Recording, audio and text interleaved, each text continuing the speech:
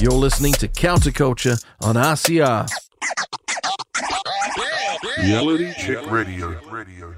Welcome back to Reality Check Radio. This is Counterculture with Marie, and joining me now is Helen Houghton, leader of the New Conservative Party. Helen, I wanted to get you on because coalition agreement, it's now in, it's inked. You have to be happy with some of the things that have got past the line, particularly around guidelines with REC in schools. I know I have to admit my little heart went pitter-patter on that. How about you? Marie, it's great to be back on. And yes, I'm buzzing. I'm still buzzing over the policy announcements, many of them actually, things that, New Conservative have been advocating for. But yes, especially the REC, because I have been on the show so often talking about that. You can't get the grin off my face. Absolutely. And, when I heard it, I was shocked. I was like, wow, this is a Christmas present. The moment of joy then turned to, I actually shed some tears because it's been a long battle. 5 years, I walked out of school to fight this. And, gosh, don't want to get emotional now, but it's you huge. weren't the only one that shed a wee tear, I have to say, on Friday, Helen. So you weren't alone there. Well, yeah, because I think Rodney described it as the landing pad has now been built and it's now time to build the rocket. So for you, I mean, I know that you've got a conference coming up and you'll be looking at the future with 2026 with New Conservative, but for you personally, though, I think it's now not time to take your pedal off the metal. It's you're needing to continue to make sure that announcement and those policies are enacted. I mean, announcing them is one thing and having them in an agreement is one thing, but actually doing them is something else, isn't it? Absolutely, I agree with you. Just before I heard that announcement, I was prepared and ready to send off an open letter to whoever the new education minister is. And I heard that and I'm like, oh, hallelujah, I don't need to do that. But there's still work to be done. We talked last about that school down here in Christchurch who are used as a model school for all teachers and all schools around and how fully embraced they have. So it's going to be still a battle to make sure that we advocate for all educators and children and parents who still may be pushing against that in school. But also for me, it is making sure that we remove organisations like Inside Out from any say and input into school policy, because that is absolutely abhorrent that they should have any control over other people's children. There's a wee bit more to do, but I do feel like the burden has been released from my shoulders. Over the last 6 months, maybe a little bit longer, there's been a number of other groups and individuals who have started speaking out, and I'm so grateful to all of them. I'm grateful to, New Conservative past before I came on board, because that's why I initially joined New Conservative, because they were the only party talking about the gender stuff. The likes of Family First, the organisation with Bob McCroskey, they have done so much in this space. So there's many people to thank. And at the end of the day, while I feel like it's a victory for New Conservative, and I'm really grateful for those who have stood in that space, it is a victory for our young people, for our children, and also for the parents' rights. So yes, hallelujah, and hallelujah, thank you to the new government, because I'm so happy. And, there's a few other things here that, of course, are making us rather happy. It's actually really positive, isn't it? It is. And Erica Stanford seems to be a breath of fresh air. She certainly seems to be a lot sharper than the previous education minister. So that would be a change.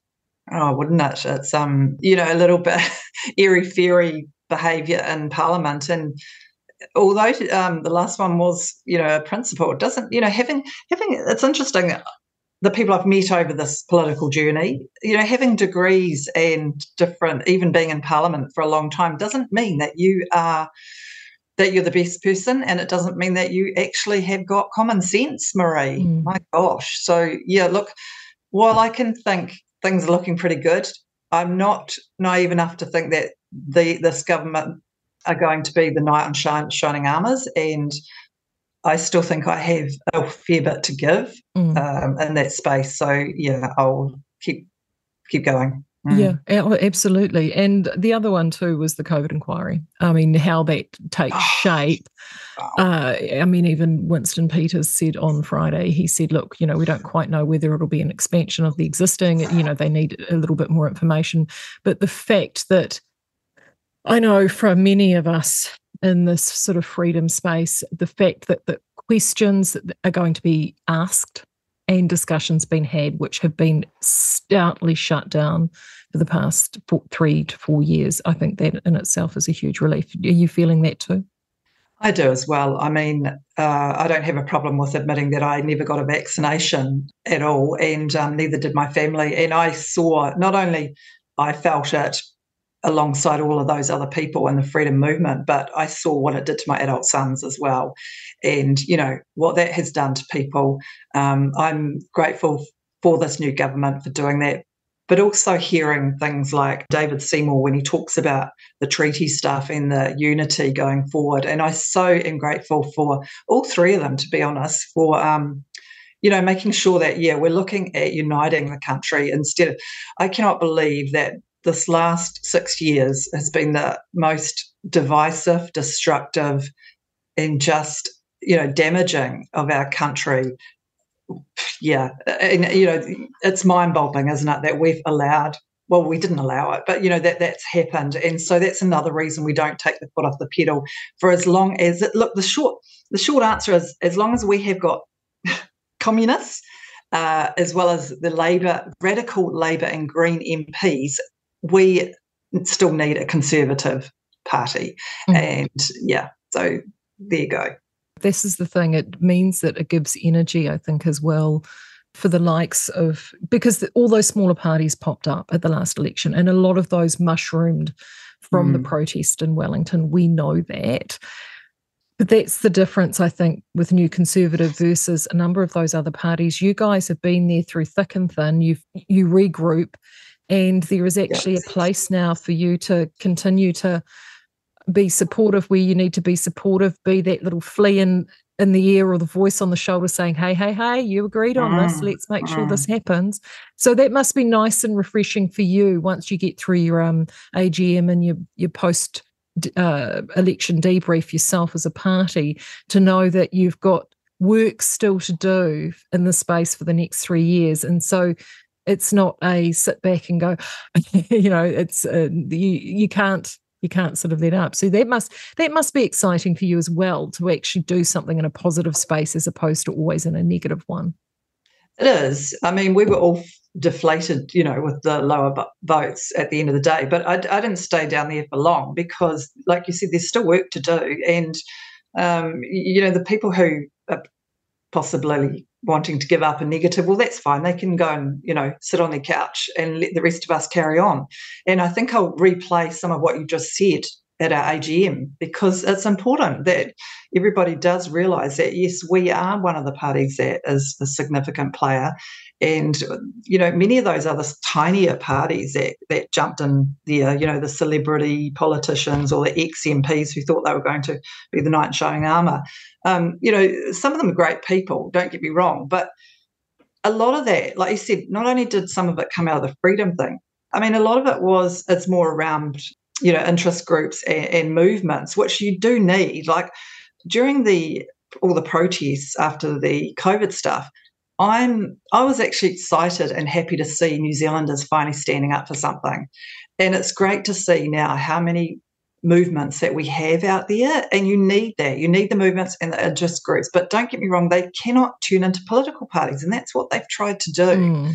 They will influence political parties, which is really an important role. But some of them have kind of crossed over and thought, if they jump in and be the leader or whatever, it's like, well, why don't you actually get behind the ones who are established, Marie, like you said, New Conservative? And, well, that's my next question. I mean, I know that, for example, is there the Women's Rights Party? I mean, you've got lots of commonality there. You've worked with them before. There's them, there's the animal rights, there must be a way for you guys all to work, whether it be in an umbrella situation or coalesce together, so then that way that fractionation ends, surely. Yeah, like I said, I think we will need to we must have some more discussions. I just hope, like I said to you in one of our interviews recently, there were a number of us women leaders at the rally, and we all come from different political beliefs in that. Yet we were able to lay that down, and there were no egos, and no, we all spoke, and it wasn't about trying to compete with each other. It was to do the right thing for, our people. So that's what I'm hoping.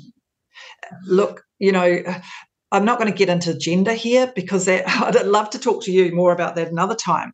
Being the only female on the board of New Conservative over the last 3 years has been interesting.